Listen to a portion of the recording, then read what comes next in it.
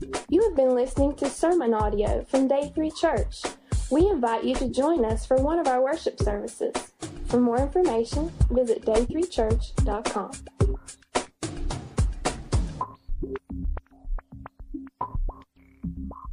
want you to do something for me to begin with. If you are selfish or alive, either one, raise your hand.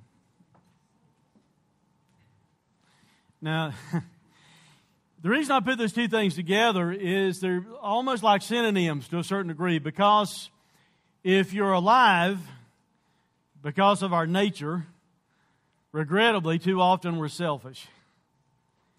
And you're selfish in your life. Those two things are go hand in hand. We don't even have to learn how to become selfish. It's like it's part of our fallen nature.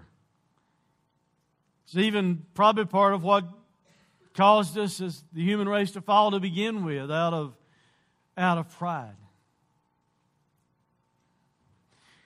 You ever watch kids when they're playing? And the reason I'm saying you don't even have to learn how to become selfish is that you got children, they'll be playing young children, no one's had to teach them to be selfish or anything else. And they're playing with stuff, and before long, you'll start hearing the word mine. Have you ever heard that before? Young children? And no one had to teach them to do that. It's just like it's part of who they are. And we are like that ourselves a lot of times, and we'll carry it over into relationships and even carrying it over into marriage. Rate yourself for a moment. I ask you to raise your hand a moment ago. Rate yourself in your own mind. Don't call it out. I'm not trying to get you to be repentant right now in this part of the service necessarily, but rate yourself from 1 to 10. 1 being you're Jesus and you're completely humble, and 10 being you're pretty selfish. Where would you rate yourself? Now let me add that in. You got to figure in your mind, how would your spouse rate you? Because probably they might rate us to be more selfish than what we rate ourselves. Don't you guess that they would do that? I'm sorry, I look around too much. Sometimes when I'm preaching, I looked over and saw a guy looking at his wife and straightening his shoulders like this, like, okay, am I or not? Am I or not, And see, the thing about with children, since that's kind of part of our nature anyway, and it's easy to be selfish, if we're not careful as parents, if we make our children think the world revolves around them, like they're the center of the universe, if we're not careful, we'll cause them to grow up thinking they are the center of the universe. And I know we're talking about marriage, and you're probably wondering, how does all this translate into this series on marriage? And here's how. Selfish kids grow up and they get married. You understand that? Selfish people marry. And if they allow selfishness to be driving the relationship of marriage, then you have all kinds of issues and problems crop up in the marriage because of selfishness.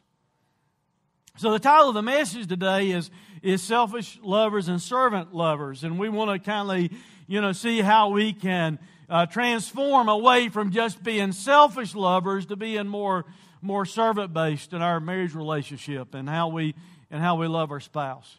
To help us do that, we kind of need to lay some groundwork. So the first thing we're going to talk about is simply this. We want to notice that there's a connection between selfishness and pride.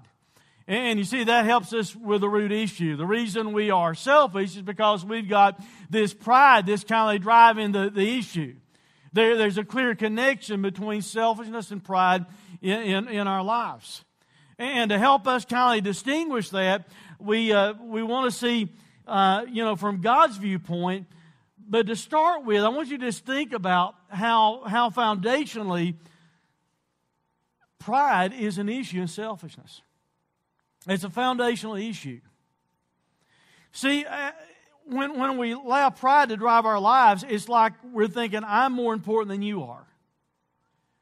And when we bring that to the marriage relationship, it's like, all right, I'm more important than you are. You know, what I'm doing right now is more important than whatever you're doing right now. You need to quit doing what you're doing and come over and agree with me that I'm more important than you are. My stuff's more important than your stuff. And that kind of just causes all kinds of problems in the relationship, because a foundational issue of selfishness is that pride. It's when we think it's all about us. You know, it's not about Jesus. It's not about others. It's all about who I am and what I want. So a foundational issue in selfishness is this thing called pride. And when we allow selfish pride to be a driving force in our lives, especially in our marriage, what happens is this: it causes us to approach marriage in a way that we are using our spouse instead of loving our spouse. Because if you're loving your spouse, then you can't really let it all be about selfishness and pride, because you see, if you're really loving your spouse, it's going to be about them and not just about you. But we tend, when we're really got a lot of selfish pride going on in our lives, it's all about what we want, not what they want. So we tend to use them to see what we can get out of the marriage, what we can get out of the relationship, instead of really loving them and looking at it from the standpoint of, you know, what can I bring to the relationship for them? What can I do for them? Now, I know because of our culture and the way we're kind of trained these days, someone's probably thinking right now, well, you know, I understand what you're saying about pride, but what about my self-esteem? Because we've been taught in our culture to have a lot of self-esteem, haven't we? All right, now let me tell you to begin with, you know, just briefly, where your self-esteem ought to be based. Your self-esteem, especially if you're a believer, ought to be based in this: God cared so much for you, His Son came into this world and died for you on the cross. That's why you're valuable. I don't know of anything that ought to make us feel like we've got more self-esteem than this: Jesus died for me. You understand that? But our culture wants to sell us a bill of goods to where we take the word self-esteem and use that as an excuse for having just old-fashioned pride.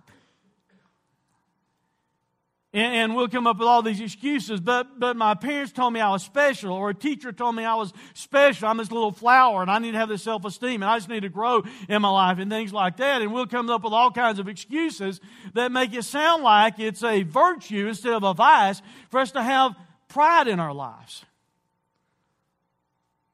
Well, see, the Bible says we're all sinners. The Bible says none of us are good. No, not one. You understand that? I'm not saying don't have any pride in your life at all. Be proud that Jesus died for you. You know, let your self-esteem be tied up in the cross of Jesus, not in other stuff. Because if you get a lot of pride going in other stuff in your life, it's going to cause a lot of relational problems. Now, to reinforce that, what I want us to do for a minute before we kind of go on in the main part of the message is just see what God has to say about it. Because you see, the truth of the matter is, it doesn't matter what our culture says about self-esteem or pride. It doesn't matter what you and I think about pride or selfishness. What matters really is what God says about this thing called pride. So I'm just going to kind of hit some verses pretty quick and bring several verses up on the screen to give us a little bit of a foundation for what God's viewpoint is of pride and selfishness. Look at these verses. Proverbs chapter 8, verse 13. The fear of the Lord is hatred of evil. Pride and arrogance and the way of evil and perverted speech I hate. So God is telling us that He hates the way of evil, that He hates perverted speech. It says the fear of the Lord. So if we're going to fear Him and relate to Him in the right way, we ought to be hating evil ourselves. But notice what else he said there. Pride and arrogance and the way of evil and perverted speech I hate. In a list of some things that God says He hates, He says that He hates pride and arrogance. Look at the next verse. Another list kind of that God gives us. There are 6 things that the Lord hates. 7 that are an abomination to Him. So it's kind of like God is saying, all right, there's 6, but here there's really 7. I want you to notice 1. I think that might be the way God is phrasing this. 6 things the Lord hates, 7 that are an abomination to Him. Haughty eyes, a lying tongue, hands that shed innocent blood, which, you know, you've got murder taking place there, a heart that devises wicked plans, feet that make haste to run to evil, a false witness who breathes out lies, and one who sows discord among brothers. So it's kind of like this little nasty list that God has given us of things that He hates. Did you notice what God listed number 1? pride. That's what haughty eyes represents. Someone that's being filled with pride in their life. Look at the next verse. Everyone who is arrogant in heart is an abomination to the Lord. I submit to you, being an abomination to the Lord is not a positive thing, and I'll talk more about that word in just a moment. Be assured that He will not go unpunished. So there God's talking about punishment coming to bear against someone that has an arrogant heart, someone that's allowing their life to be driven by pride. You see, one of the big issues about pride is you think you're okay and you don't even need Jesus. You don't even need God. That's one of the very negative things about pride. But we're looking at it in the context of how it hurts relationships, especially the marriage relationship. Look at the next one. Pride goes before destruction, and a haughty spirit before a fall. It is better to be of a lowly spirit with the poor than to divide the spoil with the proud. Pride goes before destruction. If we had, I use an illustration like this, every now and then when it kind of presented in scriptures. But honest, guys, if we form two lines going through two doors, and over those two doors this morning, one says the prideful enter here, and that leads to destruction, and the other one says the humble go in this door, and that leads to life. Which line are you going to hop in? I mean, we're told up front that pride goes before destruction. We're told in the Bible, Paul writes over in the New Testament, that it's when we think that we can stand, that's when we're going to fall, because we've deluded ourselves into believing we're really strong and we're not. Look at the next one. When pride comes, then comes disgrace. But with the humble is wisdom. Think about that for a minute. When pride comes, then comes disgrace. You want to know why that's true? Because you get prideful and you can't live up to what you're prideful about. And then all of a sudden, when the bubble of your pride bursts in front of you, there's disgrace attached to it. See, God's plan A is really this. God wants us to practice humility in our lives, but because of our nature, we wind up practicing pride, and that leads to humiliation when we practice pride in our lives, because none of us can live up to what we think we're so prideful about. None of us have arrived in that way. Look at the next one. Let's jump over into the New Testament. It says, clothe yourselves. Because some people say, oh, that's all Old Testament stuff in Proverbs. Peter says, clothe yourselves, all of you, with humility toward one another. For God opposes the proud, but gives grace to the humble. Now look at it in James. But He gives more grace. Therefore it says, God opposes the proud, but gives grace to the humble. Submit yourselves, therefore, to God. Resist the devil, and he'll flee from you. Did you notice what it says there about pride? God opposes the proud. I don't know about you guys. I don't think I want God in opposition to me. Do you? I mean, isn't life tough enough, and the situations and junk we go through bad enough in life today without us making it worse by being prideful and God saying, because of your pride, I'm going to stand in opposition to you? See, some of you are maybe having marriages that are really, really struggling, and you fail to recognize that pride might be the central issue. You might be having a very struggling relationship in your marriage right now because you're allowing pride and selfishness to drive the relationship, and as a result of that, it's like God's kind of standing in opposition to you. And He even tells us here that we need to be submissive to God. Submit yourselves, therefore, to God. Resist the devil, and he will flee from you. Our goal is to be submissive to the Lord, not be prideful, not be selfish. We need to resist Satan, and he'll flee from us. One way to resist him is to resist pride. His big trick is pride anyway. That's what got him kicked out of heaven. He decided he wanted to be king. He wanted to be on the throne. He wanted to be God. And it cost him heaven, and then he's brought his battle to earth to where he's trying to destroy us and destroy, what God desires, and destroy families and things like that. And his central tool is pride, the same thing that cost him being cast out of heaven. We need to recognize how detrimental it is in our lives, especially in our marriages, if we allow pride and selfishness to be driving our lives, because it's going to hurt our marriages. Which brings us to this. That's just some background about pride. What I really want you to notice is the conflict that it causes. The conflict caused by selfishness and pride in marriage. It doesn't help. If your marriage, if in your marriage you think it's all about you and it's not about your spouse, it's all about what you want and nothing about what your spouse wants, I am telling you, you're going to have conflict. Things aren't going to be cool at home. There's going to be a lot of issues if you allow selfishness and pride to be driving your life. Proud people become selfish lovers in and out of the bedroom, and that will injure the relationship. You see, the problem with selfishness and pride in marriage is really at least twofold. Two things I want you to think about as far as a problem when you have selfishness in marriage in the relationship. One is this: if you have two people in a marriage who are both selfish and they're both filled with pride, you want to know what kind of marriage you're going to have? You're going to have a brutal marriage. A brutal marriage. Because you're in competition all the time. If both people in the marriage relationship is making it about them and what they want and not about what their spouse wants, it's like you're constantly battling. There's a constant, friction taking place. There's a war taking place because each person is trying to get their own way all of the time. And by doing that, it will just be brutal in the marriage relationship.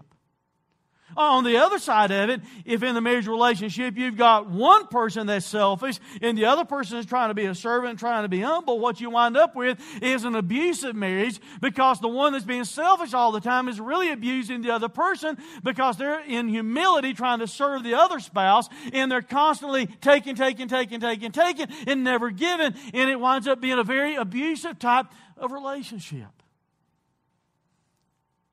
So what's the solution to that then? I think the solution, God's solution for it would be this. The solution of selfishness and pride in marriage would be this. God desires for us to have this model to where in marriage we have two humble servants loving and serving each other. I know, as you've heard it time and time again, marriage is a two-way street. I'm telling you, that's true. Amen? And for it really to work out like it ought to, it's going to take two. And not just, one being selfish and prideful and one being, practicing humility. For it really to be like it should, both parties need to be practicing humility. They need to be serving each other. And you see, the deal with that is you never arrive, so you have to constantly be working at it. There will never ever come a time in your life that you fully arrive to where you are not selfish and prideful anymore, because the deal in that is this: the moment you think you've arrived and you don't have any trouble with selfish and pride anymore, you're being prideful and selfish about thinking that you've arrived. Does that make sense? No one hits the dismount from selfishness and pride and say, I've arrived now, boom, I'm there. I'm never ever selfish. And as soon as you tell somebody else about it, guess what just happened? You were prideful. Because you're bragging about it and you're telling somebody else, man, I've really whipped this. So the reason I'm telling you that is in the marriage relationship, since we are two human beings and since we are imperfect, we will struggle with things like selfishness and pride from time to time. No one's going to fully arrive, but what we can do is this. What we can do is try and have the direction of our marriages should be one person by God's grace pursuing humility, married to another person who's by God's grace is also trying to pursue humility. We can admit we're not there. We can admit we're not perfect. We can admit we are selfish. We can admit that we do have pride. But we can also say both of us, by the grace of God, as much as we can, we're going to try and work on serving the other person and practicing humility instead of pride with the other person. You see, that kind of marriage can be enduring and endearing, and it can be fun, in the bedroom and outside the bedroom. Now, I warned you guys, I told you, these 3 weeks we're dealing with some intimate topics, because right now there's probably some people thinking, man, you're talking about pride and selfishness, and the title of the message had the word lover in it, and I thought you were going to be talking about intimacy in the bedroom and things like that. Well, we are. Right now, we are going to talk about that some in this part of the message, but you need to understand something. What happens outside the bedroom impacts what happens inside the bedroom. Now, some of the guys are looking like, do what? Ladies, it's okay to amen this, because we don't get it sometimes. In the marriage relationship, if we will be servant lovers outside the bedroom and inside the bedroom, it will enhance the whole relationship, is all I'm saying. If you are never ever serving your spouse outside the bedroom and you wonder why things inside the bedroom aren't good, can I tell you why? It's because you're not being a servant outside the bedroom.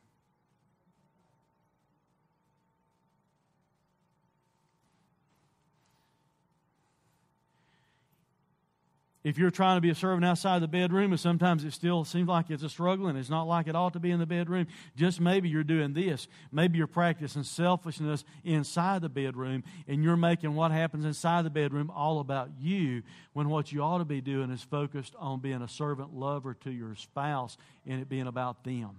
You see the difference? Even if you're married, listen to me. I'm not trying to be coy. I'm just trying to be honest with you guys.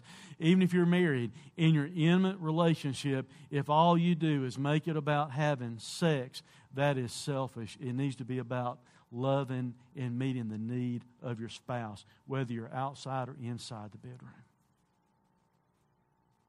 Now here's some verses, because it's not just me talking, okay? Look at 1 Corinthians chapter 7. We've used this before already in this series, but I want you to look at it again and apply it to what we're talking about today. The husband should give to his wife her congenial rights. This is the English Standard Version, and some translations say be the marital duty for the wife and the husband. I'm using this translation because I want you to clearly see what it's talking about, because in context you'll see what it's talking about in just a moment. The husband should give to his wife her congenial rights. You know what that's talking about? We don't use the word congenial rights in Caldwell County every day. I understand that. Do you know what it's talking about? It's talking about the intimate part of the relationship. And likewise, the wife to her husband, two-way street. The wife does not have authority over her own body, but the husband does. Likewise, the husband does not have authority over his own body, but the wife does. Do not deprive one another, except perhaps by agreement for a limited time, that you may devote yourself to prayer, but then come together again, so that Satan may not tempt you because of your lack of self-control. Now, we've already been in this text in one other message in this series, but what you need to understand is this. This is God, through the pen of Paul, writing this. The very God who made us, the God that wired us the way He wired us, the God that has given us the desires that we have, the God that fully understands all of that, He's given us some very, very practical information here. Notice the way He puts it. When you are married, He said that you don't have authority over your own body anymore. You need to view your body is there to serve your spouse. Husband, your body's there to serve the spouse. Wife, your body's there to serve your husband. He's telling us that it don't belong to you anymore. It now belongs to your spouse, and you're to meet each other's needs, and you're to fulfill that congenial rights that He's talking about there. And he goes on and he's saying, don't deprive each other, don't stay apart. Unless you've actually talked about it and you've agreed about it. And, it kind of sounds like there's some spiritual reasons attached to it. God is actually telling here, I think, for a couple who are married, a man and a woman who are married to each other, that they ought to practice intimacy freely and frequently by what's said here in this text. When you're married, you become one. And the guy ought to be about serving her, and she ought to be about serving you. And it ought to be a two-way street where you have this attitude that you're saying to each other, I belong to you and you belong to me, and I'm going to serve you and I'm going to serve you. And I'm going to take care of your needs and you'll take care of my needs. And apply it outside and inside the bedroom, because it has to happen in both areas or it's not going to work as smoothly as it should. So some of the guys are still like, what are you talking about? All right, dude, I'll make it real plain. You need to help do the dishes. Sometimes you need to help with the clothes. Sometimes you need to help with the cooking. Sometimes you need to help with the kids. Ladies, it's okay to say amen. Listen, when that never happens, no, it's just human nature. When that never happens and you get to the point that you're stewing over it, don't you ladies stew over it sometimes? Huh? You're acting like you're Jesus. You do. You stew over it, don't you? I mean, you'll get upset and you stew over it. And then nighttime comes, and it's just like the guy's got, in mind something that, everything's supposed to be fine, but you're stewing over the fact that you're not getting any help. That affects what happens in the bedroom, right? Right? Good Lord. The early service, they were a lot, you guys slept in too long today or something. And so I'm just giving you some practical information. That for it to be right inside the bedroom, you need to be a servant outside the bedroom and also caring for your spouse there. You know what we tend to do? Well, let me give you some stats, and then I'll cover that.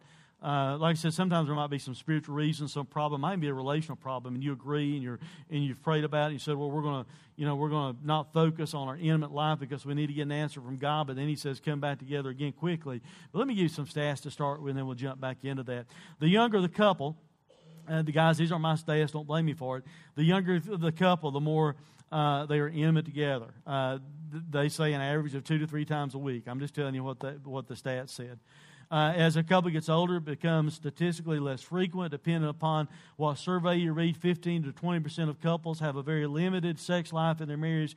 15 to 20%. This means they're together once a month or less in that 15 to 20% zone. For some of it means 0 a year at all. 0 a year. Now, you might be thinking, well, why are you giving me those stats? Because those stats are a problem.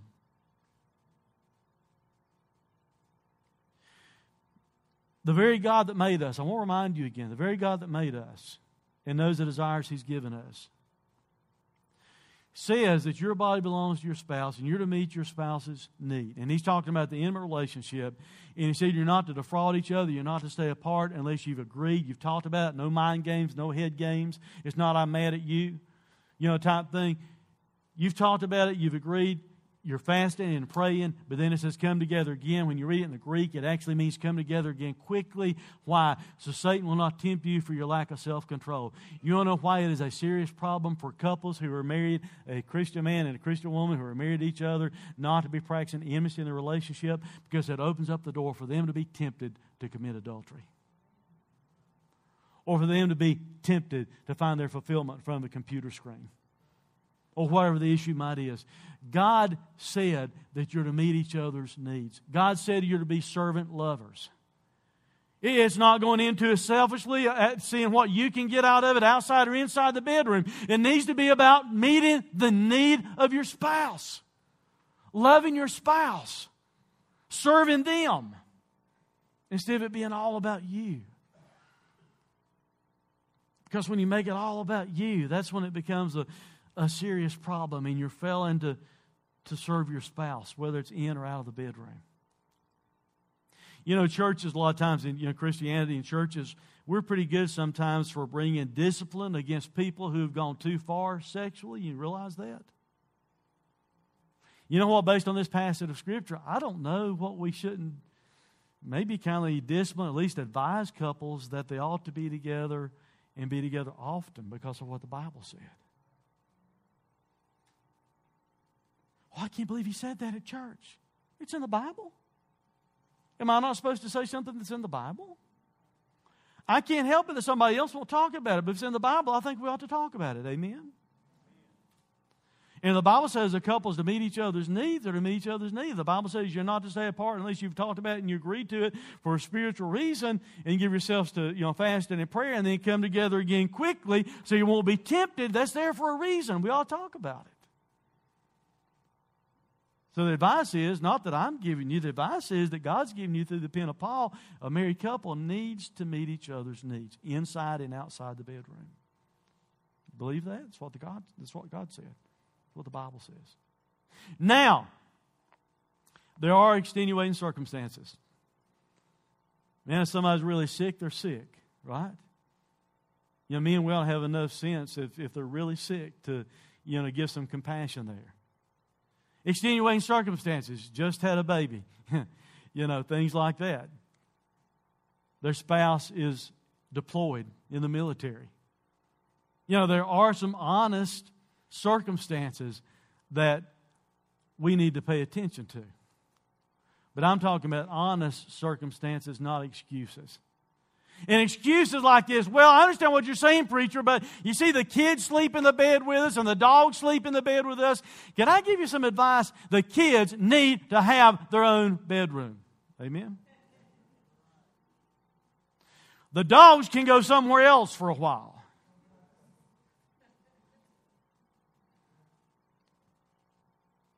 Instead of having excuses and making excuses, you need to meet each other's needs. And I don't want you to lose sight. Don't lose sight of the main point. I don't want you to think this is all about the intimate part of the relationship. The main point is this here.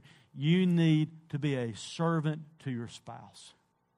Both of you, not just one-sided. You need to be a servant lover and not a selfish lover. You need to serve your spouse outside the bedroom, and it will encourage what you think ought to happen inside the bedroom. Little obscure verse of Scripture in the Song of Solomon says this. Catch the foxes for us, the little foxes that spoil the vineyards. I think there's probably some Hebrew poetry for saying this. Little things matter. The little foxes, if you let the little foxes just run free and you think they're not big foxes, they're just little foxes and they're down there eating at the vines and chewing at the vines, before you know it, the vine withers up.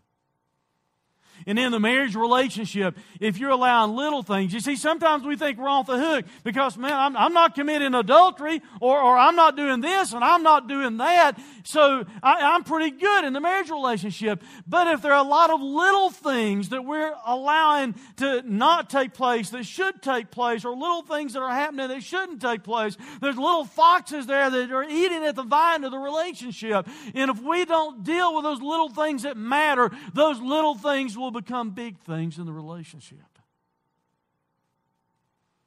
Like helping someone around the house. Like remembering to tell your wife she's beautiful, like you told her she was beautiful before you married her.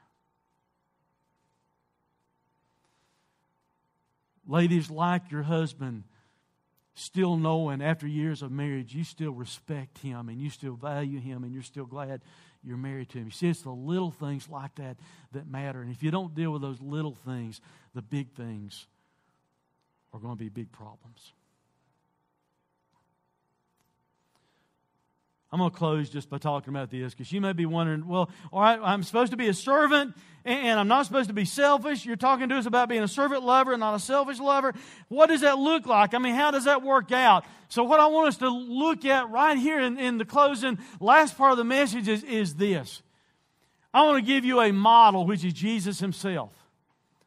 A model for you to look at that can help us become servant lovers, because the Christ model, who Jesus is and the way Jesus functioned, the way Jesus operated, gives us the best model we could possibly have of what it means to be a servant. I mean, back in Isaiah, before Jesus even came in to the world, incarnate in the flesh, Isaiah was saying He's coming, and he portrayed Him as a suffering servant, that He's on the way. And then when Jesus comes, here's what happens. Jesus leaves the portals of glory and He comes into this world. He leaves a place to where they were saying, holy, holy, holy, into a place where they're going to say, crucify Him. He comes from a place to where He was completely rich as the ruler of all the universe, and comes and lives as a pauper in this world. He comes and leaves heaven to where everything is exactly perfect and being worshipped and adored, into a world that abuses Him and mistreats Him and gossips about Him. Jesus gives us a picture of what it is to be a servant. Jesus, holy, holy, holy, perfect God, comes into this world accused of being a sinner, though He was not. And He's tried and He's nailed to a cross for our sins. He comes into this world and He dies for sinners. He didn't deserve it. He didn't earn it. But He does it for us. Why? Because He's the greatest servant lover that there's ever been. That's why. So I want to give you a couple of instances from the life of Jesus about servanthood. I know it talks about servanthood in general, but can I remind you of something? Just because it doesn't say husband and wife doesn't mean that you don't apply it in the marriage. You realize that? If something applies to people in general, and we bring it into the marriage relationship, if anything, it ought to define it and give us a laser-honed view of how we can relate to each other as a husband and wife. Look at the first text. I'll give you some background to it here just for a moment before I read it. Kind of something I think pretty foolish is taking place. The disciples are over here walking along with Jesus, and they're arguing among themselves about who's going to be greatest. Now, is that kind of stupid? Now, I understand the disciples did not maybe have a full-blown picture of who Jesus was just yet, but I'm telling you, at the time they're walking along arguing about who's greatest among themselves, they've seen Jesus do some things like walk on water, multiply loaves and fishes, raise dead people, heal people, and things like that, and the disciples are over here arguing about who's the greatest when the one that's the greatest is right over here beside of them. Kind of a stupid debate. But that's what was taking place. So Jesus calls them over to himself, and he says, you know that those who are considered rulers of the Gentiles lord it over them, and that their great ones exercise authority over them. But it shall not be so among you. He's talking to disciples. So if you're a follower of Christ, you today are a disciple. So here's what he tells us we ought to do. He tells us how we shouldn't do it. Now he tells us how we ought to be a servant. But whoever would be great among you must be your servant. See, the pathway to being great is not trying to claim greatness for yourself and out of selfishness and pride posture yourself in such a way that people think you're great. Jesus said that you need to serve other people. That's the pathway to greatness. Whoever would be great among you must be your servant, and whoever would be first among you must be slave of all. For even the Son of Man came not to be served, but to serve, and to give his life as a ransom for many. I mean, Jesus gives us the perfect picture of what it is to be a servant. Can I remind you what Jesus did at one point in time? Remember when he got down on his hands and knees and he washed the feet of the disciples? You remember that? And Peter said, oh, no, you're not going to do that. And then, Jesus said, yes, yes, I am if I don't, But Jesus, God of all the universe, in the flesh, kneels and he's washing dirt off the feet of his disciples. Can I remind you that the name of one of the disciples was Judas?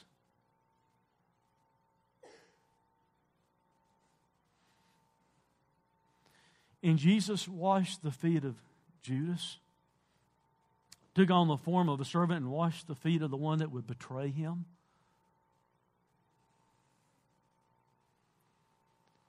Can I tell you something? I'm just, because some of you are thinking, well, yeah, but preacher, you don't understand what my spouse is like. You don't understand what my husband is like. You don't understand what my wife's like. It's just hard for me to serve them because you don't understand what their attitude is like.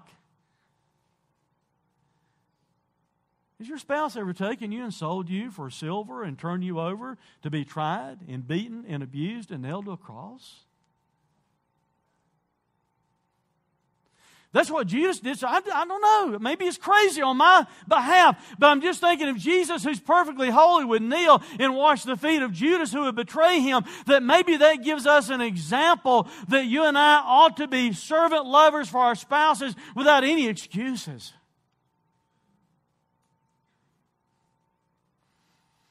But Pastor, you just don't understand. Serving my spouse is kind of inconvenient for me. You don't know my schedule, and you don't know all the circumstances, and you don't know how I've been hurt. It's just inconvenient for me. Will you notice what it said Jesus did? He came not to be served, but to serve and to give his life as a ransom for many. Do you think it was convenient for Jesus to leave heaven, come to this earth, be nailed to a cross, and die for our sins? So where are we at? If you're a Christian, where are you at trying to get off by saying, but you don't understand how inconvenient it would be for me to really be a servant lover for my spouse. I do understand this. It was very inconvenient for Jesus to leave all the glory of heaven, come into this world, face all the junk that we face, be abused and nailed to a cross, and yet he did it anyway, even though it was very inconvenient for him. So maybe we need to drop the excuses and be willing to be servant lovers to our spouse, because Jesus gives us a perfect example of what it means to be a servant lover. So I think a lot of times it's how we enter into a marriage, what the mindset is. Did you enter into the marriage with a long list of stuff? I expect this, I want this out of the relationship, I want that out of the relationship, I want this out of the relationship? Or did you enter into the marriage relationship saying, I want to do this for my spouse, I want to do that for my spouse, I want to serve my spouse? Some of you aren't in a small group. You didn't sign up for the small group this time. Some of you that are realize we'll be given homework assignments. That might be why some of you did not sign up for small group, because you thought, man, it sounds like having a Bible study and everything like that every week and stuff sounds like homework to me. There is some homework with it, but can I tell you something? I'm going to give you some homework today. I dare you to go home and make a list of how you can better serve your spouse. No, I really dare you to do this. I dare you to go home and talk to your spouse and ask your spouse to give you a list of how you can better serve them. For both of you to do that. So you can have a clear understanding of the need that maybe your spouse has. So you can serve them in a way that you're a servant lover and not a selfish lover. You know what people tend to do a lot of times in dating and stuff like that? They try to date and they want to find somebody that they feels like is just like them. You've been guilty of that before. Maybe those of you that are already married, and if you're on the front side of this and you're dating right now and you're trying to find somebody just like you, I'm going to help you out. You're here on the front end of it. So a lot of times we'll say, well, I want to know that you like the stuff that I like. In other words, if you like to eat Chinese food, you want someone that likes Chinese food, If you want to, be involved in certain sports, you might want them to be involved in certain sports or whatever the case is. But you want them to be like you, because by them being like you, want to go on the same place to vacation. You like going to the beach, you want to be sure you pick somebody that likes going to the beach and stuff like that. So you're all about trying to find somebody that's just like you. So maybe whether you not realized it or not, this might be going on in the back of your mind. If I find somebody that's just like me, I can have my way all the time. We can go where I want to go, eat what I want to eat, because it's somebody that's just like me. See, a lot of times you're choosing selfishly based upon that. Here's the thing I wanted to help you out with. Those of you that are married, you already know this, okay? Those of you that aren't, can I help you out some? Quit trying to find somebody just like you, because within just a few weeks of being married, you're going to find out you didn't do it. Amen? Married couples, amen? See, part of it is there's nobody just like you to start with. You're a unique person. But you will find out that even though you thought, after you get in the marriage a little bit, even you thought, this about them, a little bit farther in the marriage, you'll find out it wasn't so. Ladies, the dude probably didn't pick his nose much while he was dating you. He might start doing it after he's married. Guys, you always saw them with their makeup all made up and everything. You get married, you might think, who's this in bed beside me when you wake up in the morning? And I'm just joking about that, but I'm not joking about the other. Don't try and pick a spouse just trying to find somebody that's just like you, because it's not going to happen, and you'll be deluded on the other side of it. To be honest with you, if they're not like you, that is perfect. That's great, because it gives you a chance to meet their need, and they have the chance to meet your need, and you can be a servant lover with each other. Instead of thinking selfishly, you have to just meet the need of the other person. Look at Philippians for a moment. Do nothing from rivalry or conceit, but in humility count others more significant than yourselves. Let each of you look not to his own interest, but also to the interest of others. Once again, that's not talking to married couples. It's just talking to people in general, to believers in general. But if it applies to believers in general, it also applies to you in your marriage. But also to the interest of others. Have this mind among yourselves, which is also in Christ Jesus, who though he was in the form of God, did not count equality with God something to be grasped, but made himself nothing, taking on the form of a servant. Jesus said, don't make it about you, make it about the other person.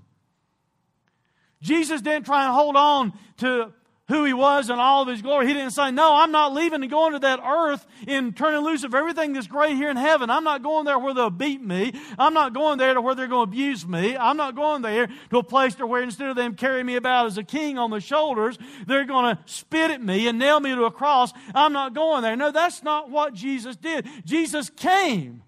Jesus did not hold on to His glory. He was willing to turn loose of it to come here so He could be the ultimate servant and die for our sins. And that gives us the pattern that we need to turn loose of our rights. You see, Jesus didn't stop being God. He still had deity. He was still deity. He was God in the flesh. He proved it by His miracles. But He willingly restrained His rights many times when He was in the flesh. And I'm just telling you, that gives you an example as a Christian husband and a Christian wife, that sometimes what you need to learn to do is restrain what you want for what they want.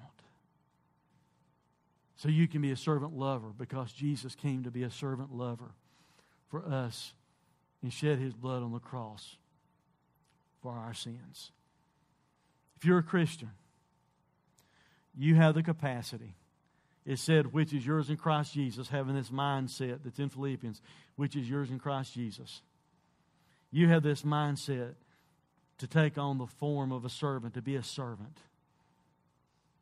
Jesus took on the form of a servant, being born in the likeness of men. If you're a Christian, you have the capacity, whether you realize it or not, whether you've practiced it or not, every Christian here has the capacity to be a servant like Jesus, if you'll just do it. I'm going to close by making kind of some closing remarks and ask you some questions. Closing statements are these. If you have a child-centered home, you'll think you're serving your spouse because you're serving your family. But that's not necessarily true. By that, I'm simply saying this. If your life is all about taking the kids to baseball, the homework, cheerleading, all that stuff, and you're thinking because you're doing that, you're serving your spouse, in a way you're serving your spouse, but can I tell you something? You're not meeting all the need that your spouse has. Some people have a business-centered marriage where they think it means they're serving the spouse because they're making the money. We're putting all the hours in and we're bringing the money home so the bills can be paid. So I'm serving my spouse. Yes, in a way that is serving your spouse, but that's not meeting all the need that your spouse has to be served. Some have a ministry-centered marriage to where they're all about serving Jesus. You know what? That's great. People need to be about serving Jesus. This will come up a little bit in the next series about worship that we're going to do, but since I'm kind of there, I'm going to throw it out now. You see, we need more people to serve Jesus around here, so we'll have less people that are serving Jesus burning out. Does that make sense? In other words, if you consider this your place of worship and, this is where you come instead of just coming to soak in, you see, that's the problem in marriage relationships too. You've got one side of the party just soaking in, and never giving out. That's selfishness. And in a church scenario, also, if all you do is come soak in, and you never do anything and give out yourself, then you're being selfish.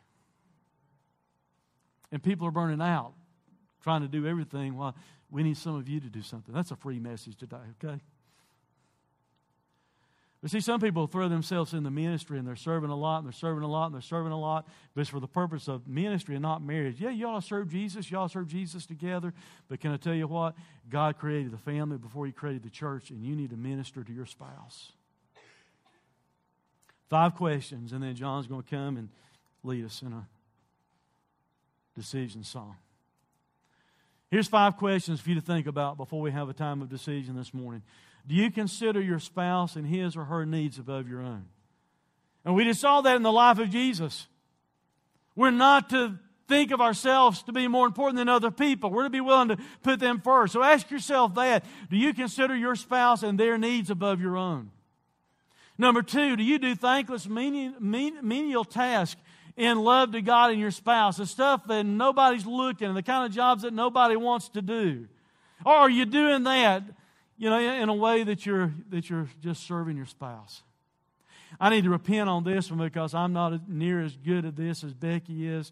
I cannot tell you how much of a servant I think Becky is and how far short I fall in this. She's a lot more mature in this than I am. because she does a lot of menial tasks without complaining. God gave her to me because He knew I was all kinds of screwed up and I needed help, I guess.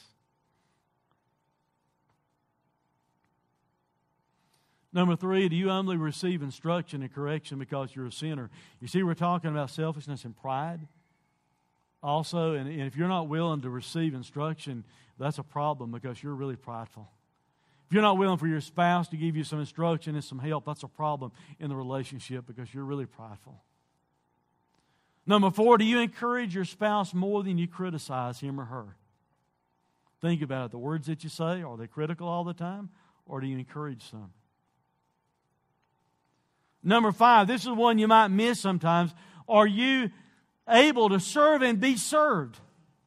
You say, well, what's the deal with that? Because, see, some people love to serve and they can serve, but they don't want anybody to serve them. And that's prideful also because they're willing to serve, but they don't want anybody to serve them out of pride.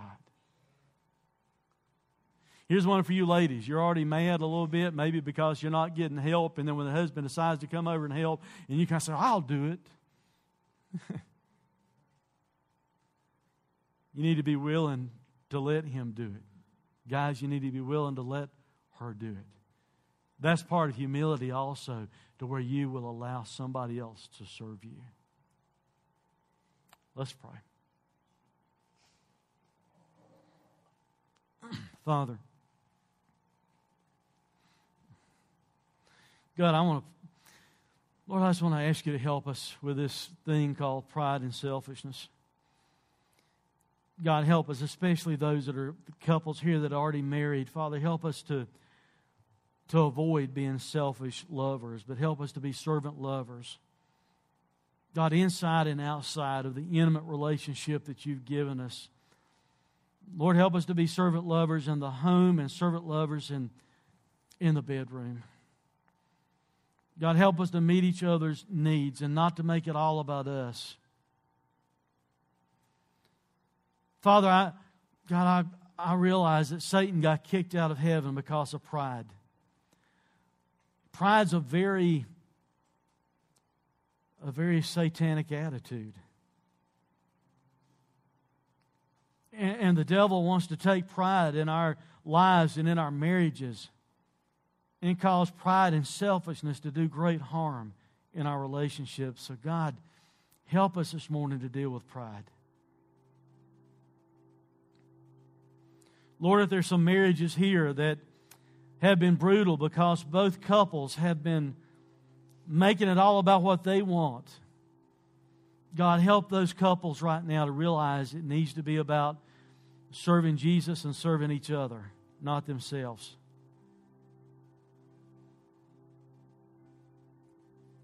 Father, Lord, there are people here that are they're dating, they're thinking about marriage, whatever. Help them right now on the front side of marriage to figure it out right and understand that it can't be about them, that they can't enter into marriage selfishly, but help them enter into marriage with a mentality of what can I do for my spouse.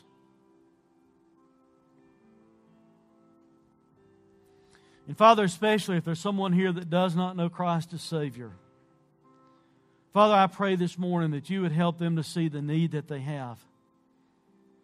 Lord, many times out of pride, we want to act like we're okay and think we can pull ourselves up by our bootstraps and somehow make it to heaven on our own. God, help us to see that's not true, that's the devil's lie. And Father, there's someone here holding on to pride and they're unwilling to say today that they have fallen, that they failed, that they're a sinner and they can't save themselves and they need Jesus. God, give them victory over that pride right now and help them to admit their need of a Savior.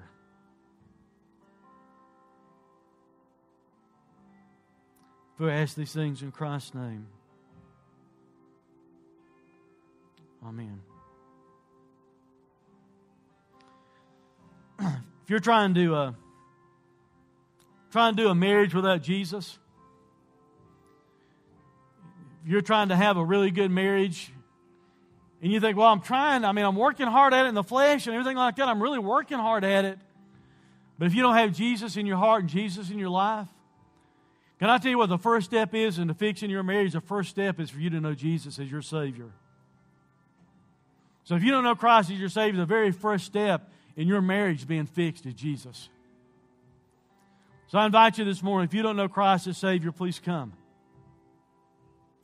And also invite you as couples, maybe right where you're standing, maybe you just need to, grab hold of each other and hold hands and stand right where you are and pray and say, God, help us to be servant lovers. Maybe you need to grab your spouse by the hand and come here to the front and kneel and say, God, help us to deal with pride and selfishness in our relationship.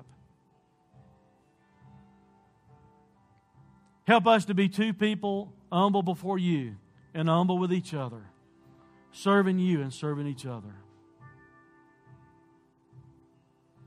God speaks to your heart. We invite you to come. You are listening to sermon audio from Day 3 Church. If you have any questions about God, faith, or our church, email us at info@day3church.com. And for more information, find us on the web at day3church.com.